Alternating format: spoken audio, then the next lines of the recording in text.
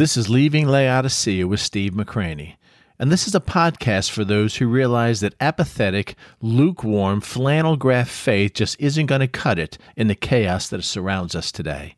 We need something more, something different.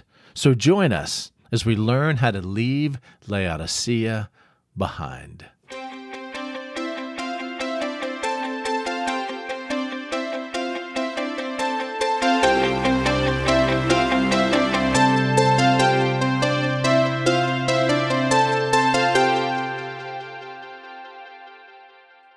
This has been a rather incredible week.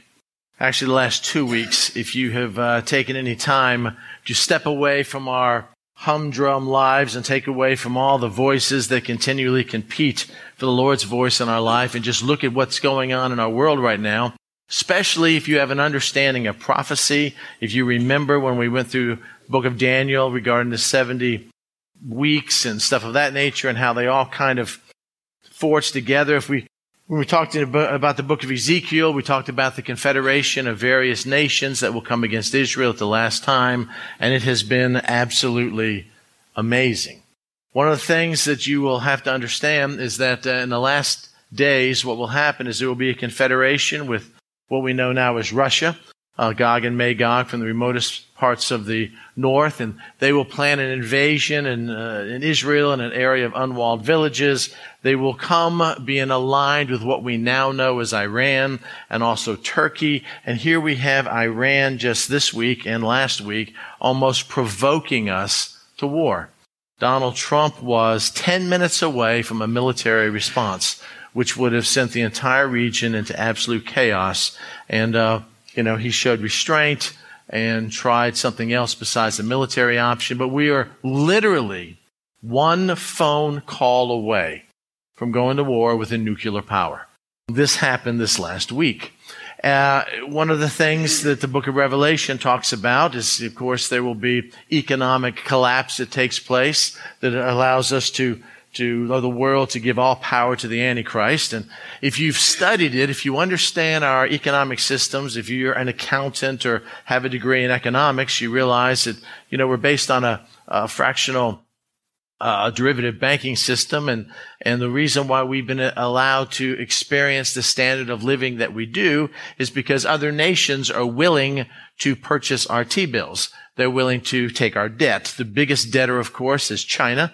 They hold over $1.6 trillion of our debt, and they have threatened to start releasing that debt, sending those dollars back into the United States, which means things could be really, really scary, worse than it was in 2008. And here we are now going into a trade war with China. It's a terrible time to do that. It needs to be done. But it's as a nation, but it's a terrible time for that to be happening. It's all kind of pulling together right now. The economy, we talk about the stock market being higher than it's ever been, but if you ask the man on the street, things are not as well as it's normal. The largest employer in our nation right now is Walmart. Do you know who the second largest employer is? It's Kelly Temp Agency. In other words, temporary workers now are the second largest force out there in our labor market because of, anyway, it's getting kind of crazy. Have you watched the debates? Have you seen what's going on? We have a whole political party now. We have every single person on the stage raise their hand and say, we want to give full health benefits to illegal aliens when many of our citizens don't even have that. I mean, where are we going? Who's going to be paying for this? We want to pay for everybody's school bill. Well, how about paying for everybody's business loan and everybody else?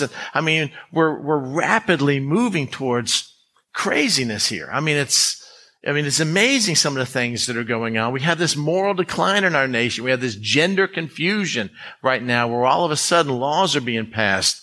Law was passed in California that basically is going to require Christian schools now to teach about gender neutrality and stuff of that nature. I mean, if you think as a Christian and if you think as a church that we're going to be immune from this stuff in our culture, you're grossly mistaken. It's going to come on our doorstep, and we're going to have to deal with it. And some of us will go to jail. Some of us will get fined. Some of us will lose our possessions. It's simply the world in which we live right now. And all of this points towards the soon returning of the Lord Jesus Christ. At least I hope so, don't you?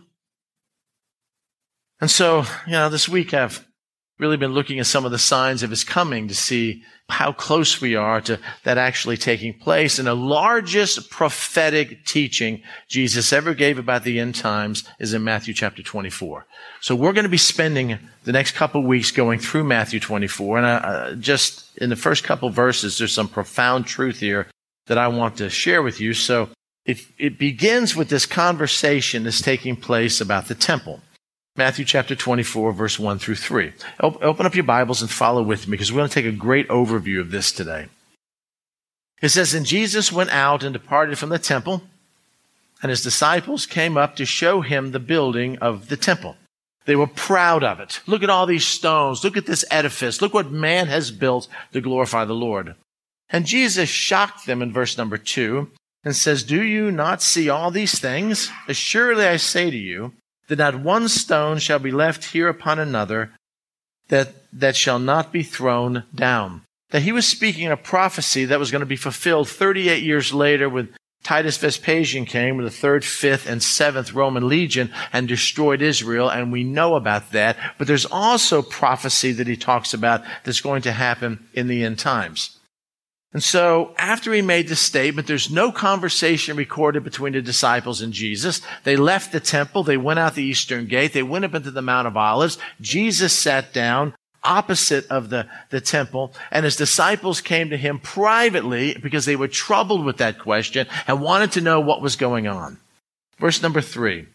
It says, "Now as he sat on the Mount of Olives," Mark 13 says it was opposite the temple, so he's sitting there looking at it. The disciples is what Matthew says. Mark tells us that it really wasn't all the disciples. It was a segment of the disciples. It was the inner circle of the disciples. It was Peter, James, and John, and Andrew. It was the ones that Jesus held closest to himself. The disciples came to him privately saying 3 questions. Number 1, tell us when these things shall be. 1 sentence, 1 question, easy to determine. Number 2, and what will be the sign of your coming, comma, number 3, and of the end of the age. And then Jesus began to lay all of this out. He spent a little time talking about what's going to happen in AD 70, but he spent a lot of red ink here talking about the sign of his coming and the end of the age, the very times in which we live right now. So what I want to do is I want you to just take a deep breath, and I want you to look at this text, and I just want to point out some highlights in it before we dig a little deeper in here to give you a flow of what's happening.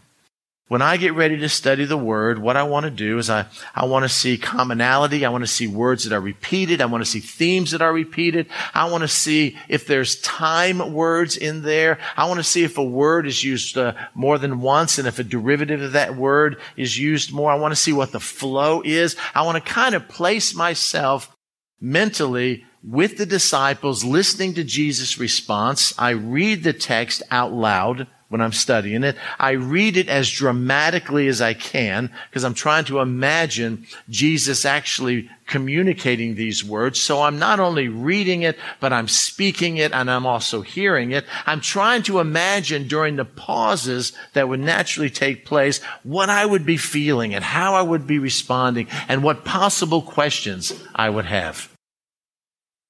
So here's what he says in verse 4. Take heed that no one deceives you. That's what we're going to be looking at today. Because I see in verse number 5, the word deceived is used again. Many will come in my name, saying, I am the Christ, and will deceive many. Verse number 11, then many false prophets will rise up and deceive many. Verse number 24, for false Christ and false prophets will arise and show great signs and wonders to deceive, if possible, even the elect. Wow, okay, so it's more than just him talking about it in the beginning. This theme of deception flows through the first half of this teaching. Then I start looking at whether there's past tense words present tense words or future tense words. I want to see if what Jesus is saying is something that is going to currently take place during their lifetime or going to take place sometime in the future. Look at verse number 5. Look at how many times the word will or will be is used. Verse number 5, for many will come in my name and will deceive many. Verse number 6, and you will hear of wars and rumors of wars. Verse number 7, a nation will rise and there will be famines and pestilence. Verse number 9, then they will deliver you to tribulation and you will be hated by all nations. Verse number 10, and many will be offended and will betray one another and will hate one another. Verse number 11, false prophets will arise. Verse number 12, lawlessness will abound. The love of many will grow cold. Get the point? This is a future event in the times that we're living right now. And then I want to sit back and, are there time words in here? Are there words that indicate that there's a chronology that has to take place? Are there when or then words? And the passage is full of them. Verse number 9. Then, that's a time word. Event has to take place, and then they will deliver you to tribulation. After that fact, verse number 10, and then many will be offended and will betray one another. Verse number 11, after that fact, and then many false prophets will arise. Verse number 14, and this gospel of the kingdom will be preached in all the world as a witness to all the nations, and then the end will come. Verse number 15, therefore when, that's a time word. You see the abomination of desolation. Verse number 16, then let all those who are in the Judea flee to the mountain. Verse number 21, for then there will be great tribulation. Verse number 23, then if anyone says to you, on and on and on. And then I notice this word tribulation. I see it in verse number 9. It says, then they will deliver you up to tribulation. And then I see in verse number 21, Jesus adds a definitive article in front of that to describe something greater than just tribulation. He says in verse 21, for then there will be now great tribulation. So we have tribulation and we have now great tribulation. Verse 29, immediately after the tribulation.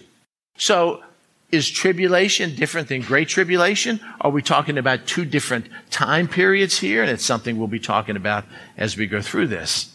And so as we begin looking at this, I want you just to get a general overview of all that Christ is talking about. So let me just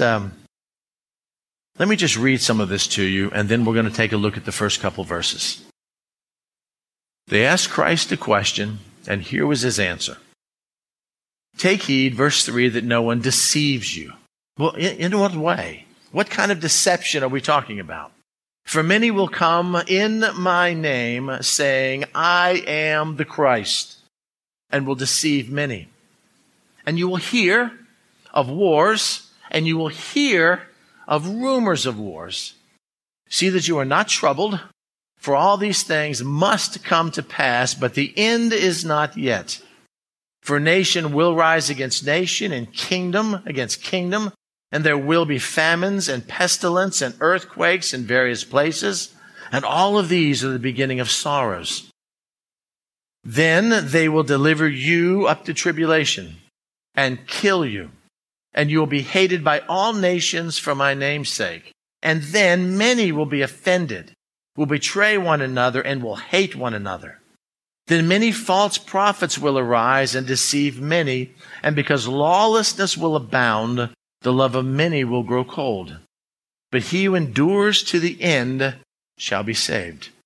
And this gospel of the kingdom will be preached in all the world as a witness to all the nations, and then the end will come. And then Jesus backs off a little bit to define events that take place before the end will come. It's like in a movie scene that you see the general flow of the story, and then we're going to kind of move closer into some detail. Verse 15, because of all of that, therefore, when you, those that are still living at the time this happens, See, the abomination of desolation spoken of by Daniel the prophet standing in the holy place. Whoever reads, let him understand. Then let those who are in Judea flee to the mountains. Let him who is on the housetop not go down to take anything out of his house. And let him who is in the field not go back to get his clothes.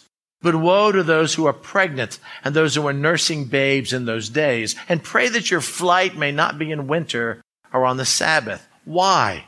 For then there will be great tribulation. This is at the midpoint of the tribulation period, when the abomination of desolation takes place, where the Antichrist sits on the bema seat of the reconstructed temple. By the way, I read in the Israeli Times this week that the ruling body of Orthodox Judaism has already chosen the high priest for the new temple. They've already chosen a man to be able to make those sacrifices. I'm telling you, we're on the cusp of amazing things taking place. Verse 21, for then there will be great tribulation, such as not been seen since the beginning of the world until this time, no, shall never be. And unless those days were shortened to show you how bad the great tribulation would be, no flesh would be saved. But for the elect's sake, God's chosen sake, those days will be shortened. Then if anyone says to you, look, here is the Christ, or there, do not believe him. For false Christs and false prophets will rise and show great signs and wonders to deceive, if possible, again, even the elect. Then there's this pause. And Jesus, see, I have told you beforehand. Therefore, if he says, look, he's in the desert, do not go out. Or look, he's in the inner room, do not believe it. For as lightning comes from the east and flashes to the west, so also will be the coming of the Son of Man be. For wherever the carcass is, there the eagles will be gathered together. Immediately after the tribulation of those days, the sun will be darkened and the moon will not give its light. The stars will fall from heaven and the powers, the dunamis of the heavenly heavens will be shaken. Then the sign of the Son of Man will appear in heaven. And then all the tribes of the earth will mourn. And they will see the Son of Man coming in the clouds of heaven with power and great glory. And he will send his angels with a great sound of a trumpet, and they will gather together his elect from the four winds, from one end of heaven to another.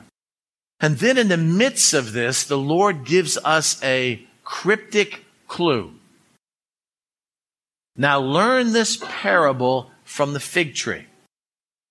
When the branch has already become tender and puts forth its leaves, you know, Gnosko 1097, that summer is near.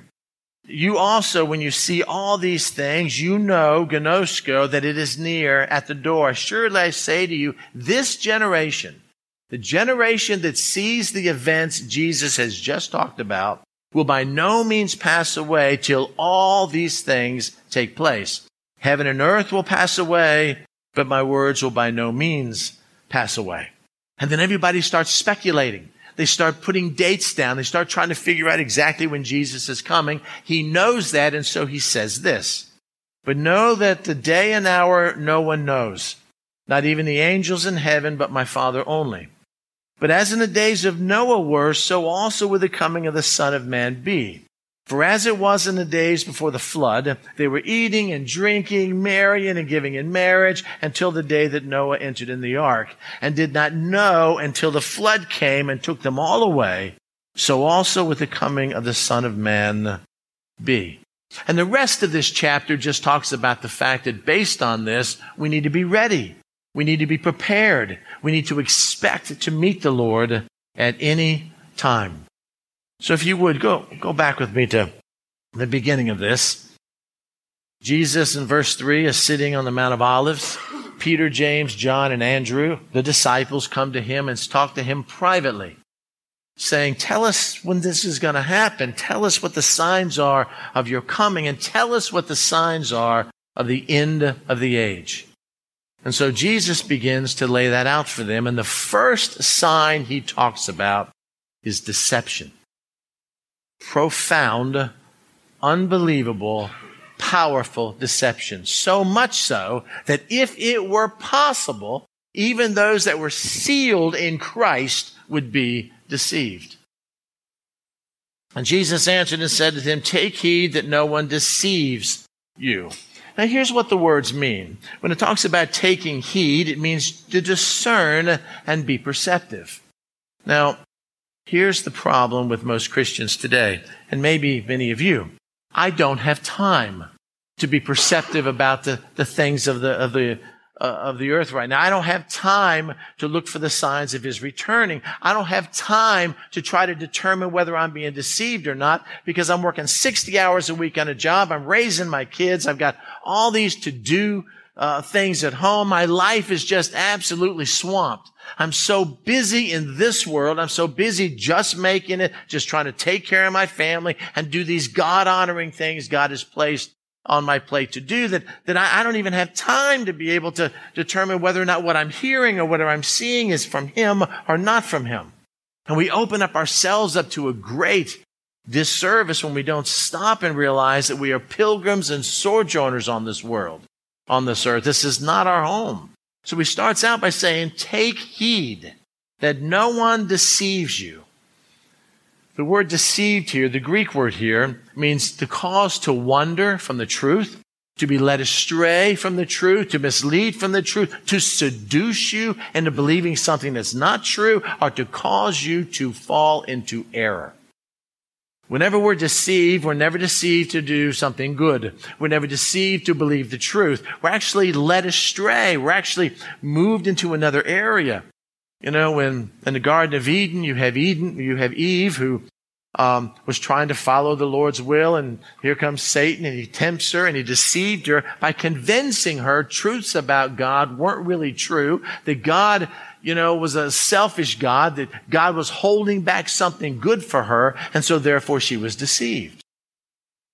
You and I, the church today in North America, is unbelievably deceived from the simplicity of Christ, from the absolute right and wrong, black and white teaching of the Lord Jesus Christ. And we do that because we're led away by our own mind and our own will and our own volition, and then we're tempted and we fall astray. It says, take heed that no one deceives you. Same word is used several other times in Scripture. In 1 Corinthians 15:33, it says this, do not be deceived. What does that mean? Yeah, bad company corrupts good character. You can't date a lost person. You can't go into a business relationship with a lost person. You have to keep yourself separate and pure. If you intertangle yourself other than in an evangelistic ministry kind of relationship where I have a relationship with you in order to share the gospel, if I have a relationship with you that we're feeding off each other and we're giving and taking and we have a heart for each other and you're lost, do not be deceived. You will not lead them to Christ by osmosis. Instead, they will lead you astray. Well, I don't believe that. I believe that I can date this lost person, and through evangelistic dating, they'll see the chastity in me, and they'll come to become a Christian because they see my moral character. It never works. Never works. But we're deceived into thinking that it does. That evil company corrupts good habits. If I hang around a bunch of lost friends, pretty soon I'll be like them in order to gain their acceptance. If I watch stuff on television that's evil in nature or align myself with an evil culture, I will pretty soon begin to lower my standards so I can be accepted by everybody else. It always happens that way. And the Lord says, He doesn't say it's inadvisable for you to do that. He says, don't be stupid. Don't be deceived. Evil company, bad company corrupts good morals, good habits, or good conversations every single time. We have the Galatians passage where it talks about deception. Do not be deceived to the point that you're mocking God. If you sow to the flesh, of that flesh you'll reap of the flesh. But if you sow to the Spirit, of the Spirit you'll reap of spiritual things. For whatever a man sows, that he will also reap. And a lot of our lives are done sowing into this world. We're sowing into this world system. We're sowing into our jobs or sowing into our possessions, and we're not sowing into our children or our families or the kingdom of God. And whatever we sow, that's what we're going to reap. He who sows to his flesh will of the flesh reap corruption. Well, no. I'll reap money. I'll reap security. I'll reap all the things that our world tells. You're being deceived. What, is the Lord lying? And if you think he's lying, you're mocking him. But he who sows to the Spirit will of the Holy Spirit reap everlasting life. It's a short life in which we live. And we spend a lot of our time trying to make it in this world that we may end up in heaven empty-handed. 2 Timothy chapter 3, same word is used. All of you who desire to live godly in Christ will suffer persecution. Well, I believe that. If I desire, if I have a will implying active volition, if I'm working hard to living a godly life in Christ, then the darkness of this world will want to stamp out my light. If many of us are not experiencing persecution, shame on us. It's because maybe our light doesn't shine bright in our family because we just want to kind of keep the peace and stuff of that nature. All who desire to live godly in Christ Jesus will suffer persecution. Why? Because look what he says about the other side. But evil men and impostors. Impostors are people who seduce or enchant. They're trying to allure you with something that is false. Grow worse and worse. How? Deceiving and then themselves being deceived. We desire to live a godly life in Christ. We will suffer persecution from those people who are trying to deceive us because they themselves are deceived. Well, how bad is it going to be? How bad is it right now? Take heed that no one deceives you. For many will come in my name, saying, I am the Christ, and deceive many. If you'll notice, the deception here is people claiming to be Jesus himself or claiming to be of Christ. The deception comes from people who claim to be believers but aren't. We see that in Matthew 24:5. A couple verses later. Many false prophets will arise. False prophets who claim to speak for God and will deceive many. We see it in verse number 24. For false Christ and false prophets will arise, and not only will they speak verbally, but they'll show great signs and wonders, and we'll talk about this. Why? To deceive, if possible, you. Believers in Christ, the elect. It just shows you how intense this deception must be. So the question I have when I'm looking at this is, okay, so what are the signs and wonders? I mean, how does that even work? If you would, turn to 2 Thessalonians chapter 2. And let's read a little bit about what happens in the end times when the great apostasy takes place. And we're going to begin in verse number 1.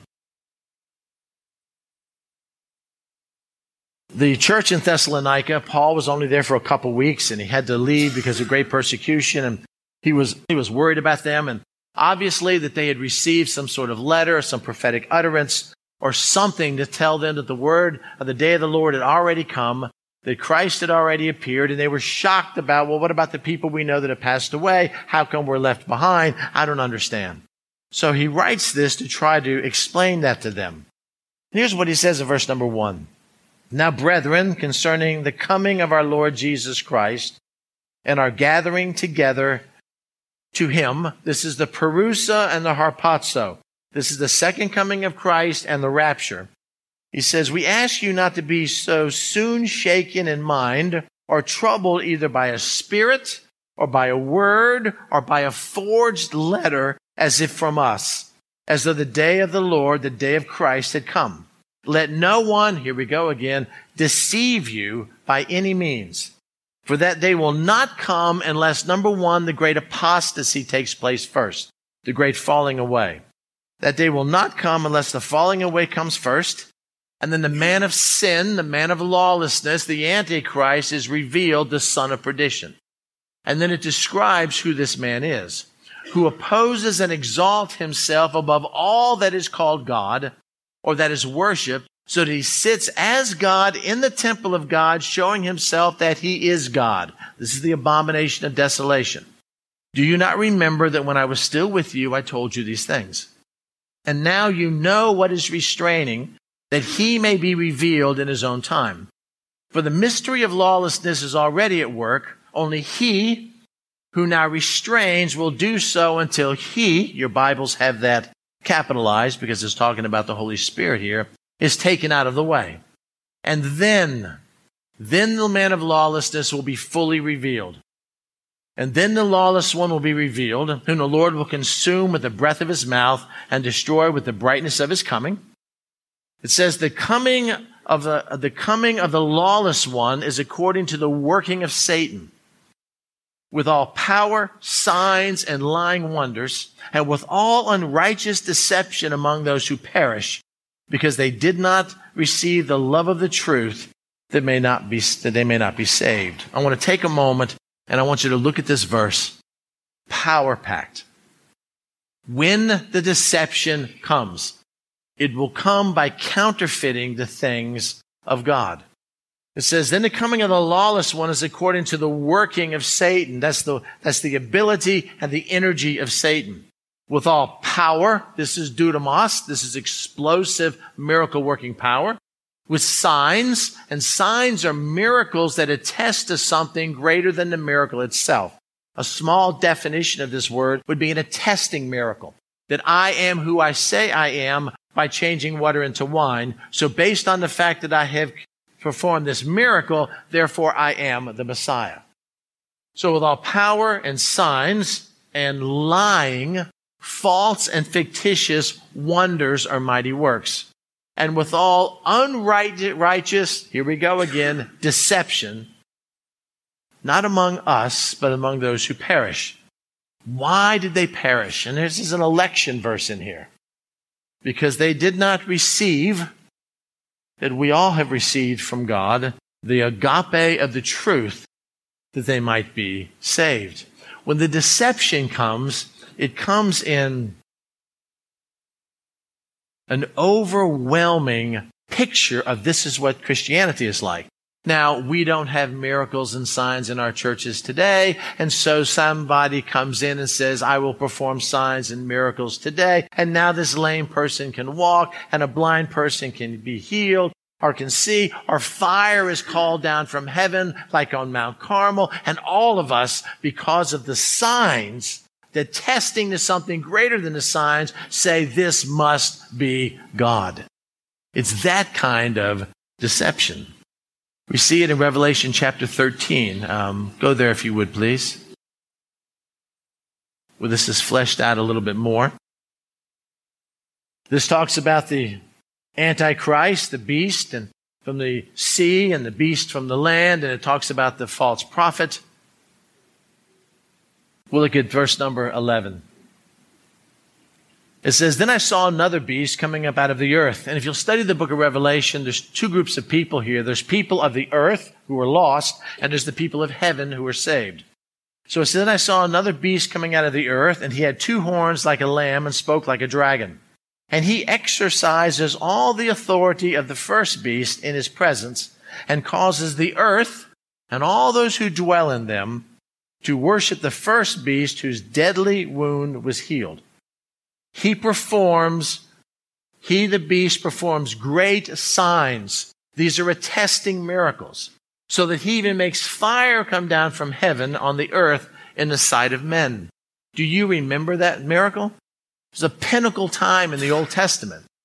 You had Elijah and you had all the prophets of Baal and Asherah. There's 450 of them, and it's just Elijah. You remember the story on Mount Carmel? You call to your God, I'll call to my God, the God that responds by fire. That's who God is. All day long, into the evening, they cut themselves and they dance around their altar, and nothing happens.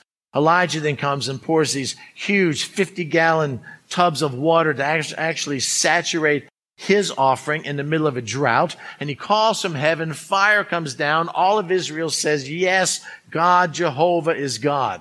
And this is the exact sign that's going to take place during this period of great deception.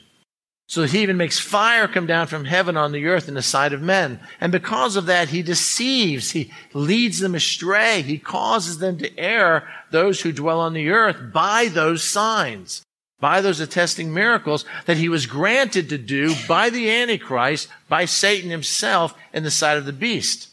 And telling all those who dwell on the earth to make an image of the beast who was wounded by the sword and lived. If you would go back to Matthew 24. Why is this even important? Well, all that's going to happen out there, Steve. It's not going to happen today. We don't have to worry about it today. And that's so wrong. Because it's not all of a sudden like everybody's going to be these Bible-believing, absolutely full of faith believers, and the Antichrist comes and our brain shifts off, and then all of a sudden we're lured to that. It doesn't happen that way at all. There's a shift. There's like a slow boil that leads us in that direction. I mean, a man doesn't wake up one morning and say, you know what? I love my wife and I've been married to her for 30 years, but I'm going to go to work today and I'm going to have an illicit affair with my secretary out of the blue. It doesn't happen that way. It happens by lingering a little longer at her desk and thinking about her when you come home and having lunch with her and very slowly lowering your guard and being allured and being deceived. It works exactly the same way with us. We're moving towards this time where the world in general is going to usher in the reign of the Antichrist. So, Steve, in what ways are you deceived today? Well, the way we're not deceived is to know exactly what God's Word says, but most of us don't. Most of us know a smattering of God's Word. Most of us, make excuses for why we didn't get a chance to study. I should have studied, but, I had to work late at work. I should have studied, but, I had to mow my lawn. I should have studied, but there's other things that demand my time that are all earth related. And so therefore I really don't know. So I'm going to go on television and listen to what this guy says or read this book or this esoteric experience somebody has over there. So I really don't know. I mean, in what ways are we deceived? Are we deceived about the nature of God? Is he truly good? Is he truly loving? Is he truly a father to us? Or are those just songs that we sing? Or do we somehow view God like our earthly God? Do we view God as like a despot and someone who wants to just slap us down? I mean, how does that work out? I mean, if I started with Karen and she explained and described her relationship with the Father and how she views God, a lot of us would have different views of him based on the time we spend with him or based on experiences we've had with him, good or bad, or our own earthly father. How does that work? Or Scripture. Oh, I believe the Scripture unless it convicts me. And if it convicts me about something that I disagree with, then that really shouldn't be in there. We've got this whole woman's movement where, the Me Too movement and all that kind of stuff, where now all of a sudden men who hold on to a biblical view of authority of Scripture when it comes to women pastors and stuff of that nature are misogynists. Is that how you pronounce that? I mean, it's crazy what's going on out there. And Karen and I were watching some television last night. And every single commercial we saw, and I know I shared this with you before, every single commercial about a car, there is a woman driving because men aren't capable of driving anymore. It's just the nature in which we live. And every single commercial we saw that had to do with families getting together, there was always two men stuck in the middle of that. Have you ever noticed that? There's 4 shots in a commercial, four scenes, and one of those scenes involved two homosexual couple. Like that makes up 25 or 30 or 40% of our actual population today. And we see it over and over and over again till it doesn't bother us anymore because we're being deceived.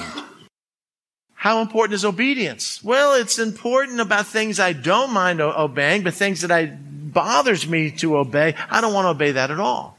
I mean, how in the world, and again, this sounds really terrible. The Republican Party has infinite problems, but I could never vote for somebody who is for pro-abortion. Can you? How in the world can Christians vote for a party who wants to abort babies after they're born and pass laws that when an abortion fails and there's actually a child born who is totally viable, that it's against the law to help them survive. How is that even possible when it comes to our obedience to him? What constitutes true salvation? Is it just some words that I spoke with no change in my life? Is it a lordship salvation? Is it some verbal thing? Is saying a sinner's prayer enough? How about this view of the Old Testament? Is the Old Testament God different from the New Testament God? Is Jesus all loving and I like to hang around him, but the Old Testament God is really a bad guy? I mean, what is that? What about the future? What about my present? What about what's going on? I mean, how in the world am I being deceived? I want you to think about the world that you live in today. And I want you to tell me what institution you trust. Seriously. Do you trust the government? The media? Are they always going to do what's right for you and tell you the truth? Do you trust the educational system? Or do they have their own agenda? Do you trust our economic system? That you're always going to get a fair shake and people are going to treat you right? Do you trust the church today? Does the church even speak with a single voice today? I mean, do you trust the family unit? Do you trust your kids or your spouse more than anybody else? Well, no, because even in the Christian church, 2/3 of Christians have already experienced divorce. And so I had that trust in my first spouse. Now I'm married to my second spouse, but I don't really trust them as much. I'm kind of hedging my bet because of the hurt that I've had. I mean, if you think about it, every single institution in our culture right now, we don't trust. We don't. You know, man and woman get married, they have separate checking accounts. Why? Well, because she has his money and he has her money, and never the two shall meet. What? How is that even? How are we supposed to be one flesh here? You tell to your daughter. My daughter says, I want to be a homemaker. I want to be a mother. I want to raise kids for a living. I want to be the biblical Proverbs 31 wife. Well, you can't. You have to have a college education. You have to have a career, because you may devote yourself for 20 years to your husband and your kid, and he may divorce you, and then you're going to have to make a living for yourself. True?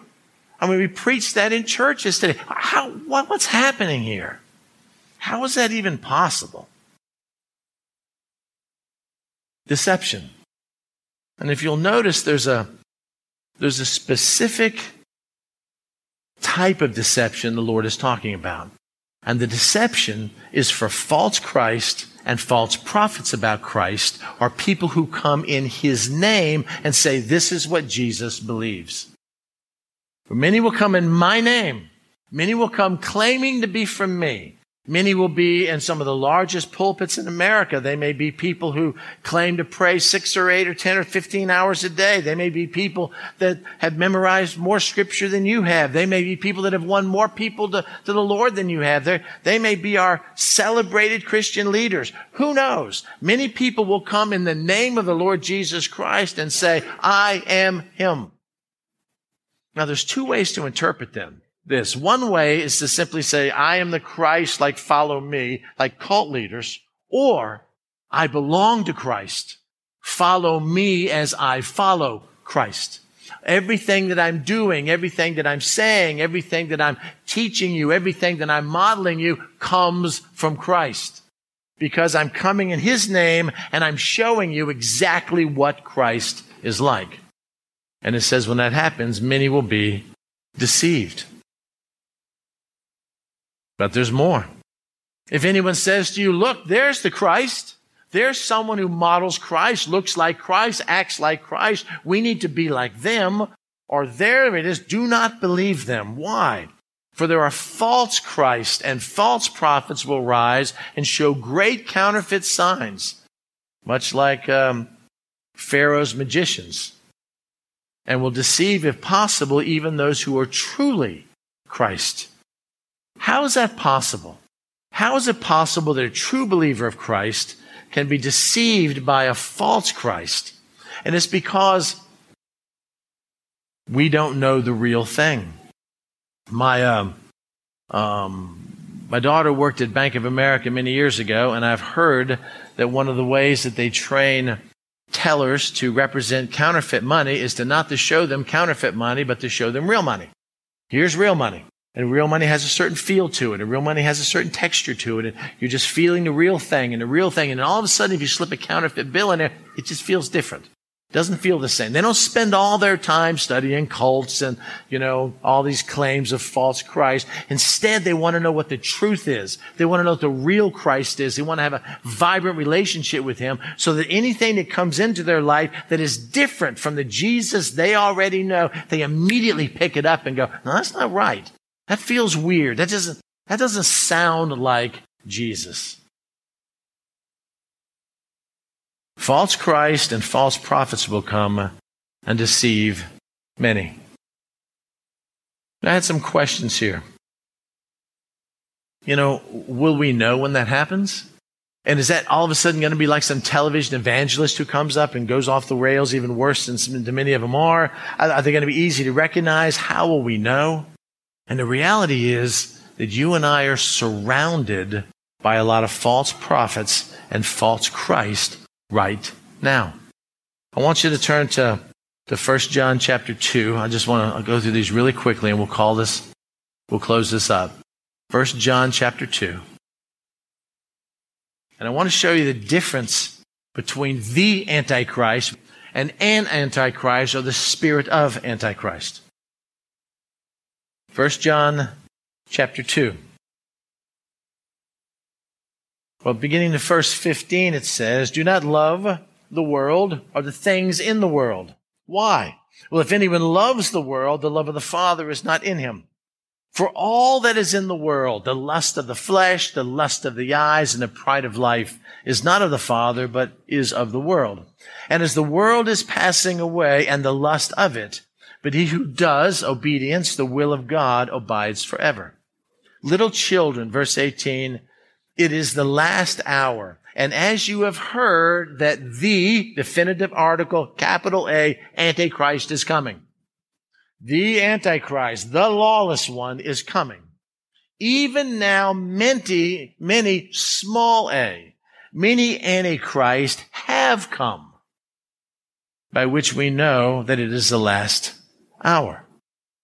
In the church, there were people who weren't the Antichrist, but there were people who had the spirit of Antichrist. Their job was to deceive the flock. Their job was to draw people away from the truth. Their job was to mislead people, seduce people, get people to err. Their job was to be empowered by the spirit of Antichrist, although they weren't the definitive article, capital A, Antichrist. Look what he says, verse 19. "They went out from us," these people, "but they were not of us. For if they had been of us, they would have continued with us. But they went out that they might be made manifest that none of them, the small Antichrist, were of us. But you have an anointing from the Holy One, and you know all things.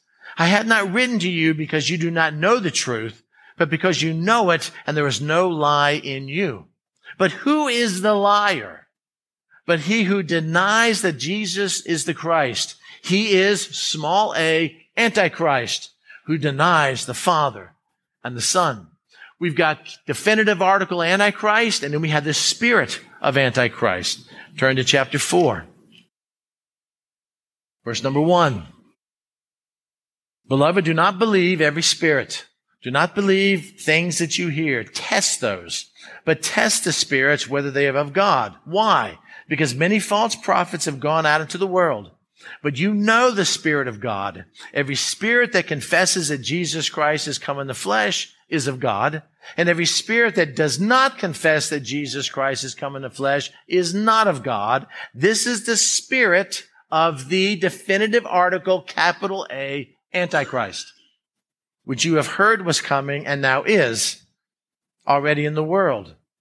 And you are of God, little children, and have overcome them, because he that is in you is greater than he that is in the world. 2 John chapter 1, and I'll last one here. Verse 7. "For many deceivers have gone out into the world who do not confess Jesus Christ is coming into the flesh." And who are these people?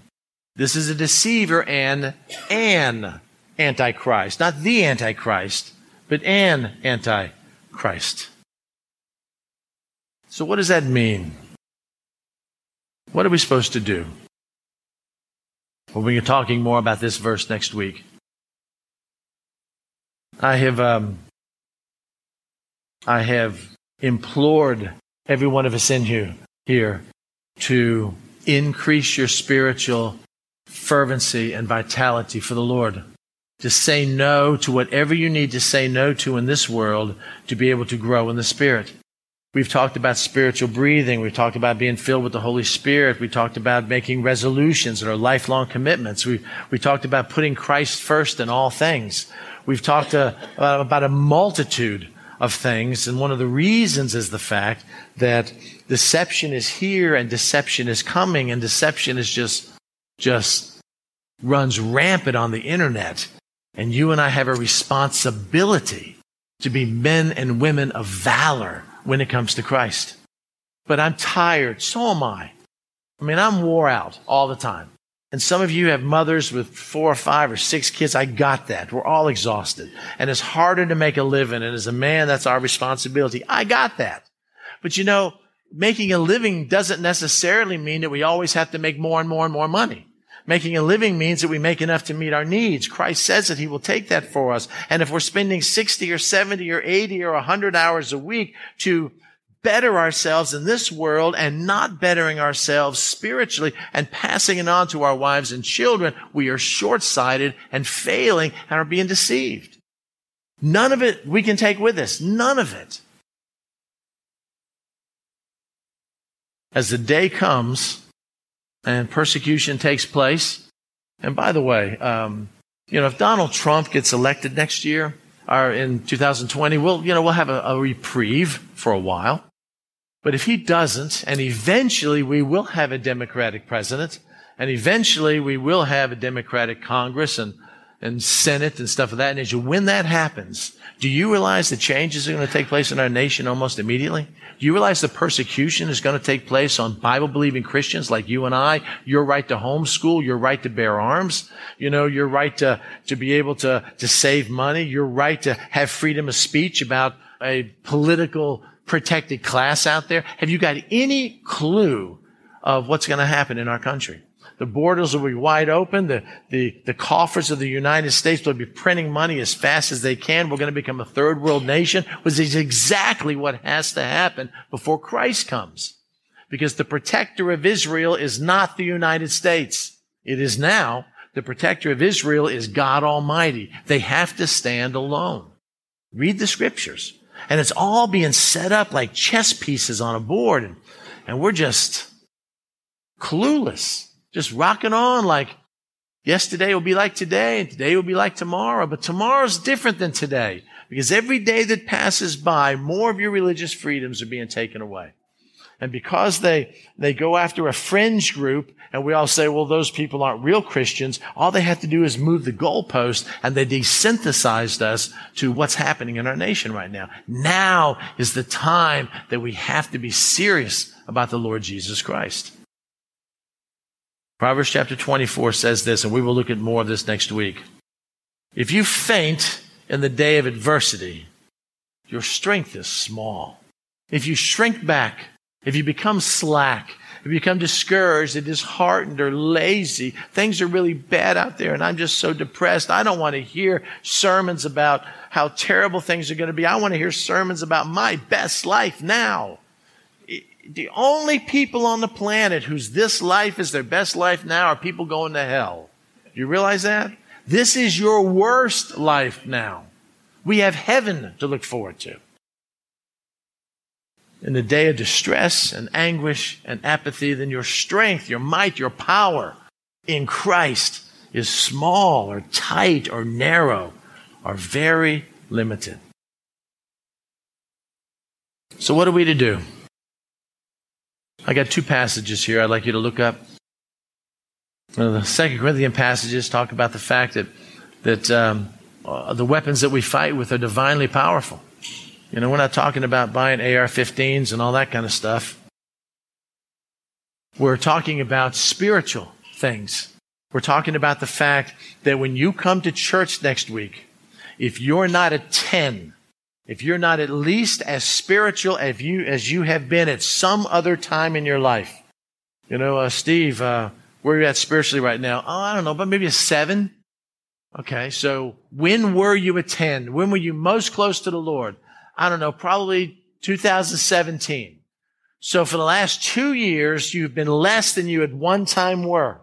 That's lukewarm. That's backsliding. Well, yeah, pretty much, but I'm kind of comfortable as an 8. If you come to church next week and you're not greater spiritually, closer to Him, understand His Word more than you have ever been in your life, shame on us. I mean, what are we doing? Why? We think that's okay.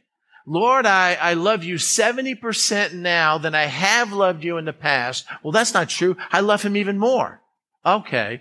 Then I talk to you 70% as much. I'm obedient to you. Where does the 7 come from? You know what I mean? It can't be that way. We've got to be a 10. And the next week, where are you at? Well, last week I was a 10. I guess I'm a 10 now, but I'm so much closer to the Lord now than I was last week. So based on last week, I'm probably a 12, which is your new 10. And we just rock on. Got to be that way. Have to be that way. Because we're running out of time. Do not be deceived into thinking tomorrow will be like today and life will just rock on. And, they've been talking about Jesus coming for 2,000 years and He hasn't come, but maybe He won't. Look at the prophetic signs. Look at the number of earthquakes. Look at the fact that of the number of wars that we have going on right now and the rumors of war that can happen at any moment with nuclear powers. We are going to be looking at that in the weeks to come. And I want to encourage you. Today is a day of salvation. Today is a time to get serious about the things of the Lord because none of us is guaranteed tomorrow. Amen? Let me pray.